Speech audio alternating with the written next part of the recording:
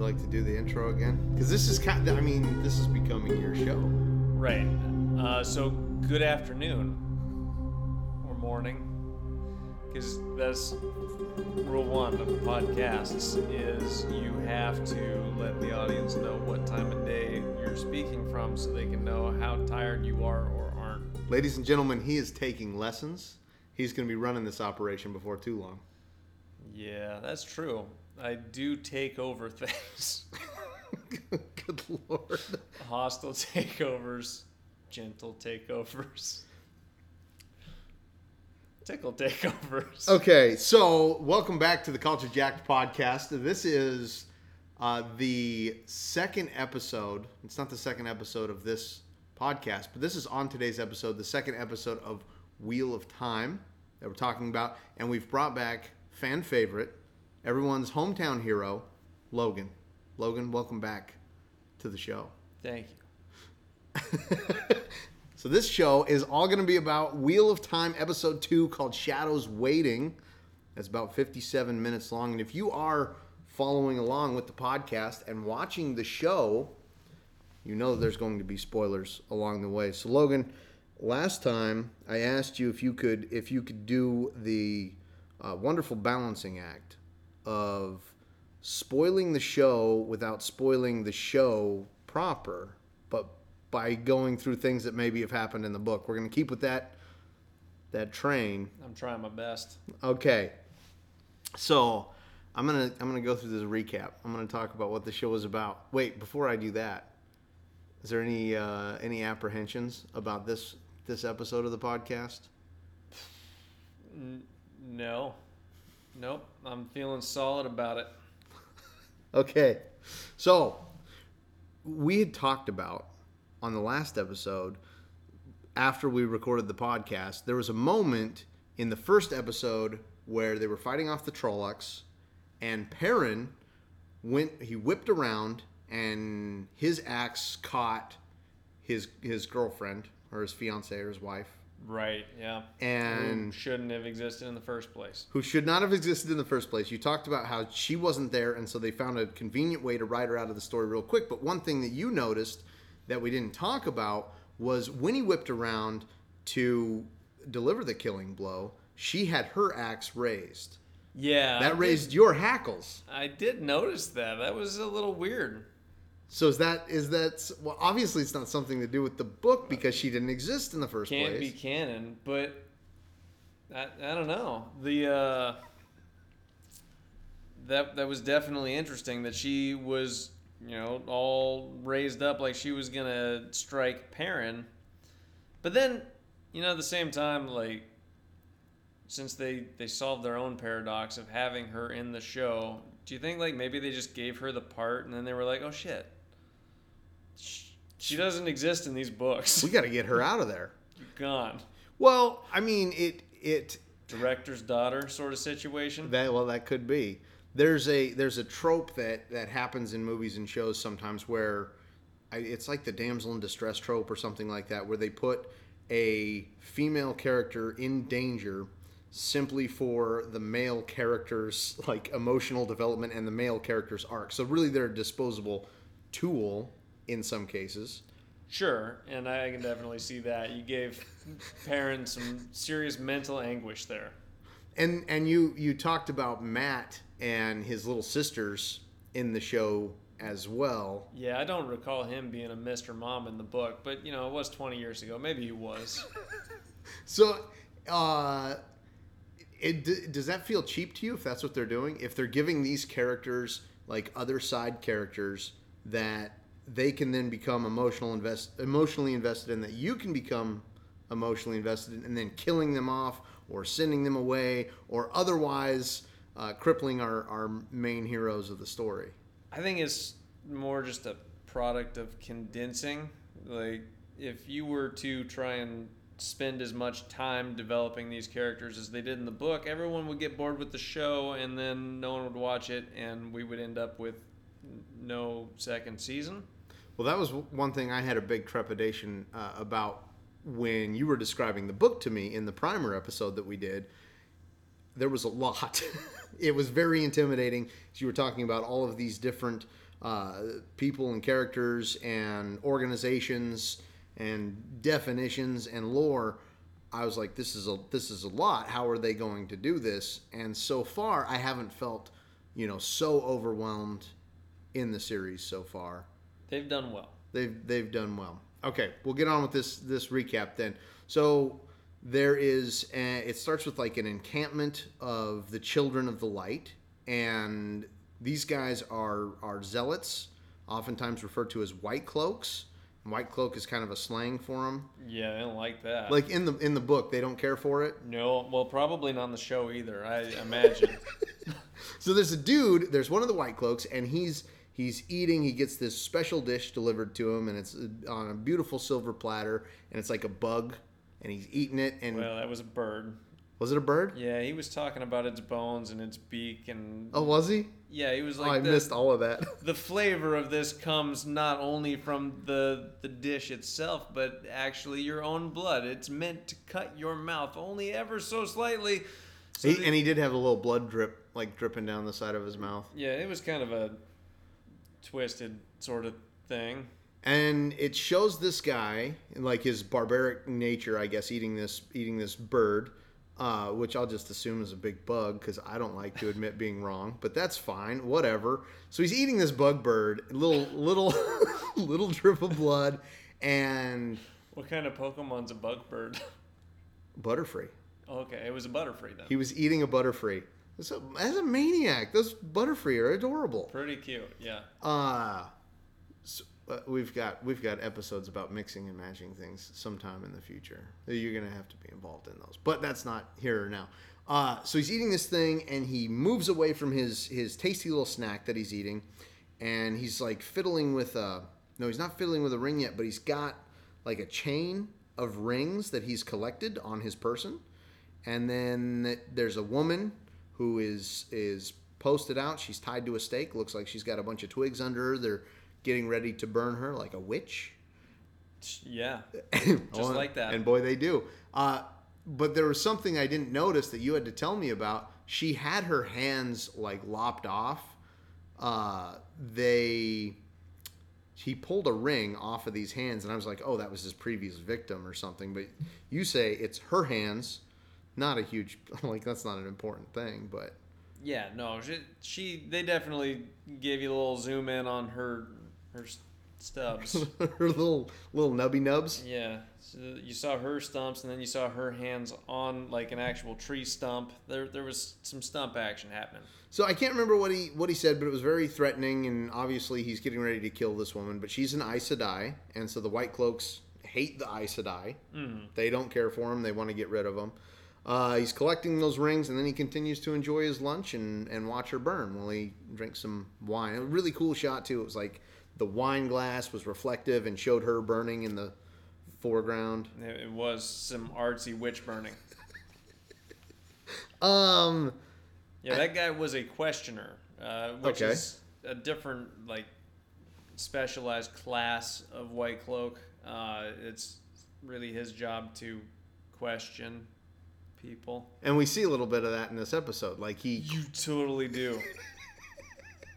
He's not a good questioner, because if he knew anything about Aes Sedai, he'd be able to question them right into admitting they're Aes Sedai. He fucked up big time. Then it goes to the intro, though. And the intro, it was giving me some real, like, Game of Thrones vibes on the intro. Very well done. And there's some shows that I don't watch. I watched the intro one time, maybe two times, and then the rest of the series I skip past it, because most of the streaming services have that option now.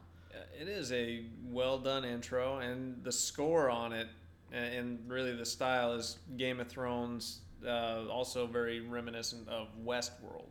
I haven't seen Westworld. You would like that show. It's a good one. It's very opposite of this one, though, because this is like high fantasy, and that's like high sci-fi. High sci-fi. Yeah. Okay. So then our heroes, it cuts back to them. They're running from a Trolloc horde. They go to cross a river because apparently Trollocs don't like deep water. No, not a fan. Like cats. And you can basically think of them as scary cats. I really love the Trolloc design. I know I said it in the last episode, but they're really, really cool. And they wake up this old man who's like the ferry master there on the riverside. And he's like, well, you've woken me then. And she was like, hey, I'm going to pay you to get us across this river. I need you to do it right now. Because he was like, hey, I'm waiting for my son. He'll be here in a minute. And she's like, nope, we can't wait. Let's go. And so he gets him across the river. And then he realizes that there's a Trolloc horde after them that's stopped by the river. And the Fade, he comes through and he's, riding his little horse. And he opens his pointy mouth. His pointy butthole mouth. And he's like, I'm going to scream at you from across the river. Because he can't do anything. And then Moraine... It's frustrating. It would be frustrating. Now, do the Fades, like similarly to the Trollocs, have an aversion to the water? Or did he just not go because he wouldn't be able to take his horde with him? I don't know. That was probably a practical sort of thing. Like, what are you going to do with your horse? Try and get across a river? He's got real pointy teeth, though. Yeah, but I mean, what's that going to do? In the books, do the Fades ever fuck up anybody with their real pointy teeth?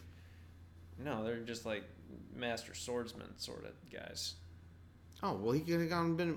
Although, Lan's pretty much a badass, so maybe he couldn't have taken Lan by himself. Maybe, maybe not. We'll find out. You say Lan or Lon? Lan. Lan, Yeah. okay. Then I'm going to say Lan as well. So Moraine, the old man's like, I got to go back for my son, which is the dumbest shit ever. He was going to fight the whole horde. He was going to fight the whole horde by himself. We actually got introduced to the main character in this episode. It was the old man. He's the Dragon Reborn. He is. They're really trying to tease that out, who it is. It was the old man. It was him all the time.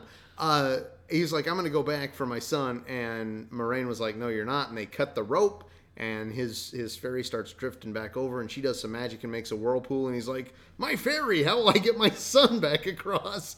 And she's like, don't go, you idiot. You can come with us. And he's like, no, they're not going to pay another actor on this trip. So I'm going to dive in the water. And he dives in the water after his fairy and gets sucked into the whirlpool that she He did drown trying to save his fairy. It's the way every ferryman would like to go. That bond, the man and his fairy. Between a man and his fairy.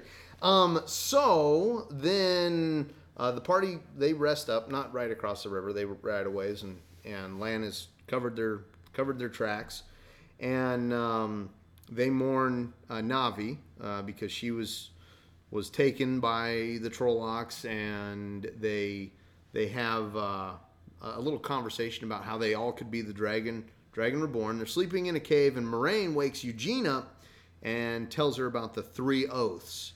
Well, hold on first before you get to those 3 oaths. Did I miss something? Well, in the show, they are definitely teasing it could be any of you. Any one of you could be the dragon. But it's definitely Eugene. It's definitely one of them. I'm not going to... I mean, if you're listening, Craggle Rock, you don't get to find out from here. But you should know. You read up to like book 7, I think. Yeah, no, in the books, there was no ambiguous who the dragon is out of these Teravarin. All right. I don't think. Having seen it was 20 years ago. God, that's a long time. I couldn't remember any book that I read 20 years ago, back when I even read a book. I'm going to bet, having seen 3 episodes now, because we're recording. This is episode 2 we're recording, but we cheekily, I watched another one.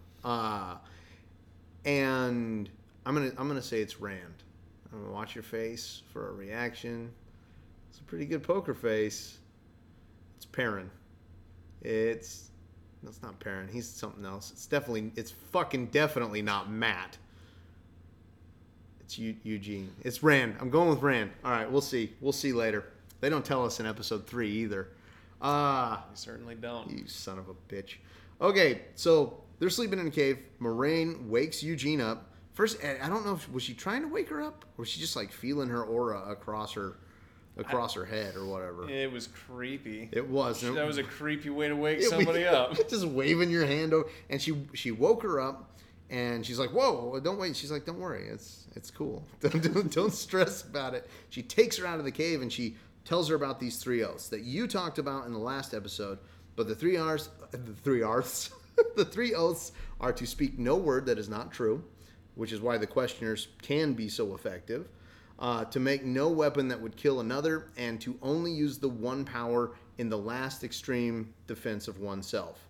or in defense of their warder, or in defense of other Aes Sedai.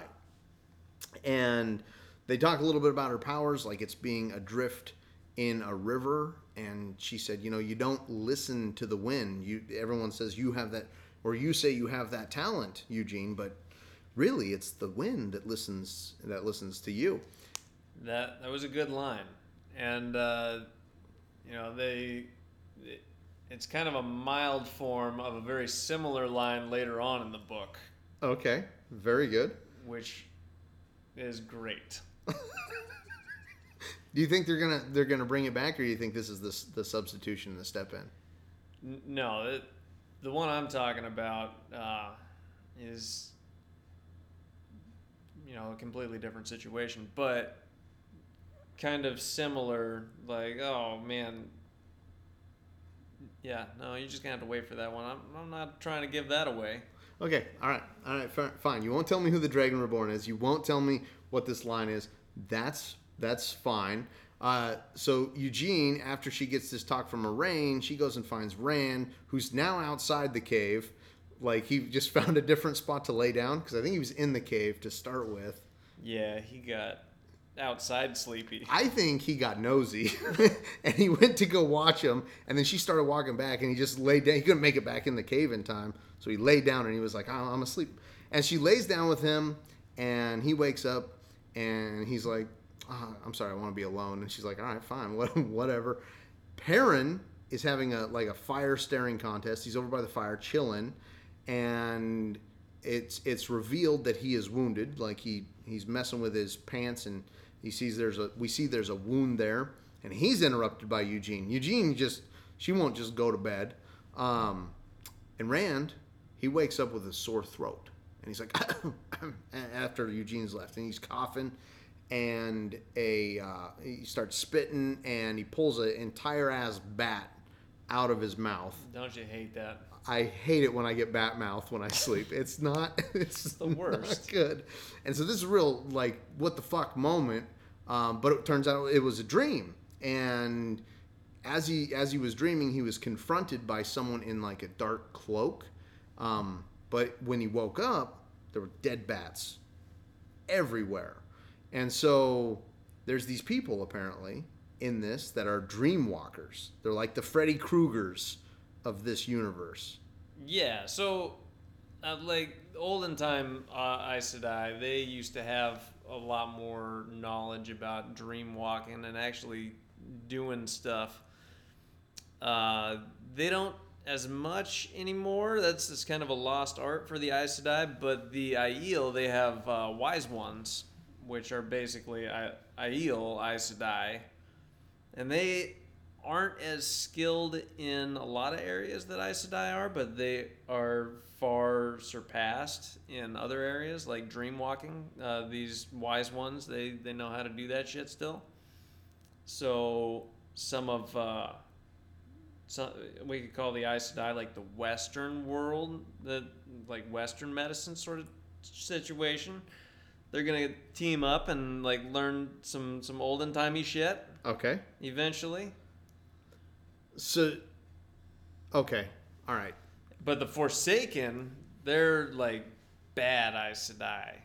They're followers of the Dark One, and they've got all this like previous knowledge of what it was to be an Aes Sedai, and they can totally dream walk and do some shit. Okay. And so that was one of these guys, maybe the Forsaken. Yeah, probably was. He's an evil-looking motherfucker. Yeah, the wise ones, they got no qualms with you right now. They're not trying to put bats in your mouth. That seems like a very wizened thing to do. It seems like someone that has maybe a little more knowledge. Yeah, would do not. unto others as you want done unto you. And bats in the mouth. Bats in the mouth isn't a thing. It's not the one. All right. One sec. I have to. Are we on pause? No, I'm just going to edit it out. Hello? Excuse me. Can you see what's... Get in touch with Logan. What? It takes getting in touch with Logan for you to give me a call. Logan was speaking about the Aes Sedai on our podcast that we're recording right now. I was like, maybe she'll get this text and I won't have to edit out this whole conversation from this podcast. But apparently, I have someone at home that cares about me. And so thank you very much for caring. You're welcome. Also, I didn't pass on any message. Is he on a plane? Is he on a helicopter? He didn't pass on any message. He just said. It was just vibing in my pocket. It was just vibing in my pocket, too. And he was doing such a good job of ignoring it and very eloquently speaking about the Forsaken and speaking about... I Wait, just texted him one time. did you watch Wheel of Time yet? No, but I am taking Ireland to the concert, so I love you. I love you. I will call you as soon as I'm done podcasting here. I'm going to record this one with him, and then I'm going to record maybe one more. Double header? I might do a triple header if I can. I really want to not have to do any when I'm at home. Okay? Okay. So the Forsaken, the Dreamwalkers, these wise old people that can infiltrate dreams. Now, Moraine chastises the group because apparently they've all had like a very similar dream. And Perrin even mentioned something about like hearing the bones break of the bats or something along those lines. And then let's see what happens. Oh, Moraine was like, was there anyone that appeared in your dream? Was there any person that was like, yeah, there's this shadowy dude? And Rand calls out Moraine. He's like, I don't understand why you gotta be giving us orders. We don't even know we should trust you. What you did to that old man was wrong. You shouldn't have drowned him in the river with his fairy. Or was that him? That's what he would have wanted. She's like, but if he stayed with us, he would have Batmouth, just like the rest of you. I saved him from that. So Rand and Eugene, they argue about Moraine's intentions, separate from the group. And Eugene defends Moraine, and She would. Total girl power. well, I mean, and the night previous, before the Batmouth, Moraine had like that stone that she was showing her, and she'd be like, picture the water, picture it flowing, and then it was like Eugene kind of activated some of her powers. Yeah, and girls love jewelry, so there it was. There it was, and I could get one of those Aes Sedai rings? Shit. she's just imagining the bling that she'd be decked out in if she joined this cabal of sorceresses. So Eugene kind of defends her, and Rand's like, well, piss on you, and they kind of part ways, all pissed off at each other. Lan warns the party about the White Cloaks, that there's White Cloaks coming, and they need to get their stories straight. And Moraine, gives them this elaborate cover story that she's like a rich heiress, and they're all looking to go meet up with her sister in some other town.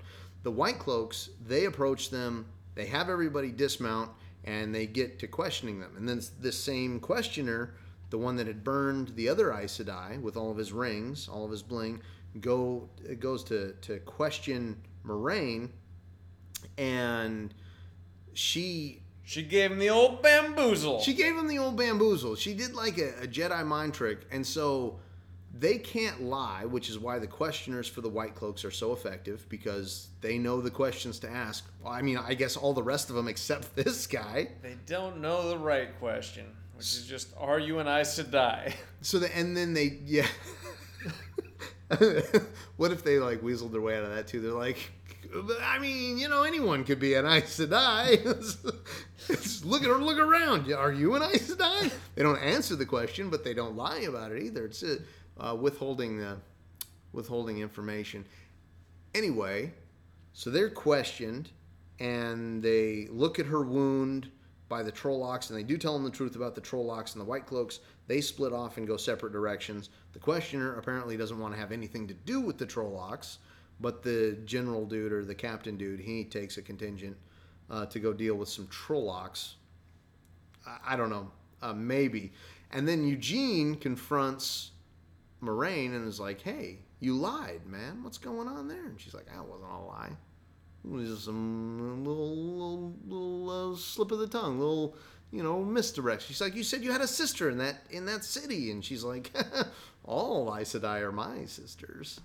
So it was very cheeky. Yeah. The truth you hear isn't necessarily the truth that I'm telling. Yeah, she said, listen closely, or yeah, something along those lines. Okay, so then as they're riding, Matt starts singing. He starts singing like an ancient song about Mathrin, Yeah. and everyone joins in. Well, I mean, all the four that were recruited join in: Perrin and Rand and Eugene, and they join in and they sing this song. And Moraine's like, "Hey, it's good that you're singing about that, so we remember." And she gives some of the history of like what Mathrin was and what they fought for, and I can't really remember what that was. They were a small city of really, tenacious warriors, and they go around and help everybody that's with their right. fights, and then they were just a real thorn in the Dark One's side, is the way she put it, and Dark One just went ahead and dropped everybody on them, and they were promised aid if they could last for 3 days, and they did. But nobody came to help them, and then they lasted only 13 days before there was no more Mathrin. But the queen of, That's right, of that's right. Mathrin, she had the one power, and her husband died, and she got real pissed, and then she threw like a fire hurricane at him, and she killed all those Dark One guys. The Fades and the Trollocs that were probably attacking them. Yeah. And that's how the Two Rivers is descendants of Mathrin. It's just the kids and the keepers of the kids that were hiding away in the mountains. They came back and Right, yep. they kept the land. So, are there other monsters in this series, excuse me, besides Trollocs and besides Fades? You don't have to describe the monsters. I just want to be spoiled. The one power. I just want to be spoiled in it. Is there other monsters and creatures we can look forward to? Yes. Okay, that's all I need to know. Okay, so Rand and Eugene, they're gathering firewood again, and they're trying to hash things out. And she's like, I don't want to leave without knowing that you hate me. And he's like, I could never hate you. And Perrin's wound is hurting, and meanwhile, and he's confronted by like a pack of wolves. And the wolves are like barking and growling and stuff. And then one of them comes up and Gave him a little wolf lick. gave him a little wolf lick to cure his wound. All better. That's what you need to do. If you have a gaping injury inflicted by a mythical creature like a Trolloc, you just gotta go find a wolf. Have it give you a little lick. So it licks his wound. It runs off, and then the Fade ambushes the party while they sleep with the Trollocs. He's caught up to him. Land gets everyone up, gets them retreating, and they retreat into the fallen city of Shadar Logoth. Yeah, that's the one. Okay, fantastic. And the horses stop. They don't want any part of it. There's like a giant wall with a huge, just like break in the wall. And all of the Trollocs have stopped as well. They're very, very scared, but they go inside. And they take note that this is a very creepy city. Perrin says there's no birds, there's no bugs, there's nothing, he says. Moraine is in bad shape. She's pretty beat up. She's doing a sleep. She's having a little nap where everyone else is in this creepy ass city. It was once called Eridol. Eridol. It was a shadow city that was abandoned during the Trolloc Wars. I like that they've introduced this one monster so far, and it has such a prolific, what am I trying to say here? It's Infamous. It's very much embedded in all of their stories and tales and the lore of this place.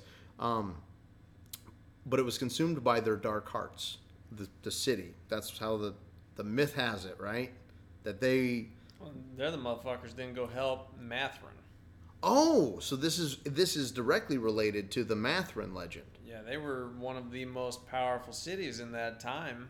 And when everybody was going through their troubles, they just built that big old wall. And just hid behind it. Cowards. Greedy. And that's why their dark hearts consumed them and the city. Lan warns them not to touch anything and eat only the food that they brought, which they don't listen to, or at least Matt doesn't listen to, because he finds that treasure. Matt's not a big listener. I'm finding that out very quickly. Yeah. He's kind of a funny guy, but I can see some good character arc stuff happening for him in the future. Maybe. I don't know.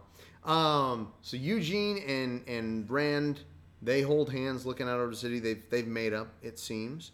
And Matt gives Perrin a knife that Layla made, the blacksmith back in the town that he murdered. And he's like, hey, I wouldn't use this. You can use it.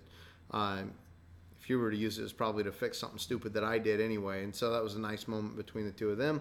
Matt's wandering around. He finds a little treasure chest with a dagger inside with a ruby in the hilt. If you saw the trailer, this is the same one in the trailer. I'm guessing this dagger has some kind of implication later on. It's important in some way. It's a significant dagger. It's a significant dagger, and he takes it from the shadow of this evil city. And while they're all chilling, like the shadow starts creeping up on them, and it creeps up on a horse and just straight up dissolves a horse right in front of them. So right out the gate, the shadow is malevolent. It's bad news shadow. Or good. It's good because it killed a horse. What if that horse was like evil? Yeah, it probably It knew was. that horse was like a rapist or a criminal of some kind. Or just that it was a horse. Really? I mean, when you think about it. One day when my daughter, your niece, listens to this podcast, she's going to be very mad at you. Well, you never kill a damn horse. You never kill a damn horse, she says. Okay, and then... She's always saying that. This is always what she said. What would you like for breakfast? And she's like, you never kill a damn horse. I'm like, I got you. I'm going to serve it to you anyway, though. I didn't kill it. Someone else did. We don't eat horse. That's what you got butchers for. So the shadow starts going after all of them, and it splits up the party. And Rand and Matt go one way, Perrin and Eugene go another way, and Lan scoops up Moraine, and they ride off out of the city as well. They all escape the shadow, and Lan is looking to Moraine, and he's caught off guard as he's looking at Moraine, who's very sickly, and he's caught off guard from behind as a sword, a dagger comes up against his throat, and we turn around, and who is it? It's Navi. She survived her abduction by the Trollocs, and then that's the end of episode number 2. Like, roll credits. Yep. On episode 2.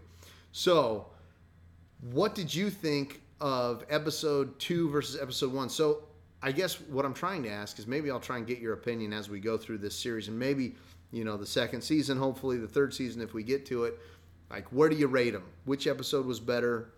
Episode 1 or 2 so far? Well, it's just going to be progressively better because they're going to develop more of their cool shit. That is absolutely not true for any series ever. That's true for this one. Is it? Yeah. It's just going to build until it's done because it's over. No. But not like Game of Thrones over where they're just like, we're done making money. They did resign themselves to not making as much money as they could. But like Dragon Ball Z, they get progressively more and more powerful, and they fight with laser blasts, and they're hurling solar systems at each other, whatever the fuck they do. Like there's a point where they all slow down and just talk, and you're like, well, that was kind of a boring episode. Yeah, they don't do that. They don't do that in this one. It's just better every time. Gets more immersive. All of a sudden, it's in 3D. We don't know how it happened. We have a regular TV. Like, what the fuck is going on? Yeah, that's what I'm calling so far. It's gonna get better. So you like episode 2 better than episode 1. And if I ask you on episode 3, which one was the best so far, and you'll say episode 3. Yeah, except for maybe like one of the ones later on. I think there was a little bit slower of an episode in there. I hate you son of a bitch. Oh, okay.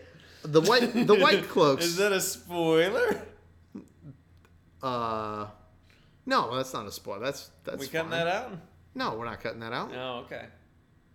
That Guys. That there might be a boring episode. That's a spoiler. No, it's not a spoiler. That's fine. You're fine. So the white cloaks, they're pretty evil, huh?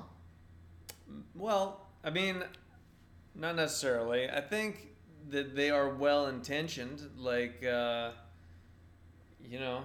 somebody that's vegan or something. Like, We're really calling them all out today. We're calling out the ladies for liking their jewelry. We're calling out the vegans for liking their, I don't know, humane treatment of animals or whatever you're doing out there. Their mold. I don't know what. Tofu. So just things that don't cast shadows. I do pocket mulch now. things that don't. So the white cloaks, pretty evil. So it would seem. We've seen that, but we've also seen in this episode like a dichotomy of the questioner guy and like the captain of the guard who seemed, very empathetic toward Moraine and our group. Right. So, yeah, no, even though they have very strong opinions about Aes Sedai, that captain of that particular group of White Cloaks did suggest, hey, you should probably go see an Aes Sedai if you can find one because she's the only one going to be able to heal that shit. So how did they deal with that contradiction, where the White Cloaks are actively hunting and killing Aes Sedai, and at the same token, accepting of some of the Aes Sedai? How can those two factions live in the same organization, like side by side on horseback? That's just, religions being contradictory. Oh, okay, yeah. It happens. Yeah, could be, I guess. That questioner guy, he's much more of a zealot. I mean, the captain probably is too, but notice when he heard about the Trollocs, he was going to take his whole goddamn force down there and fight them, and the other guy was like, yeah, I'm really more into murdering Aes Sedai.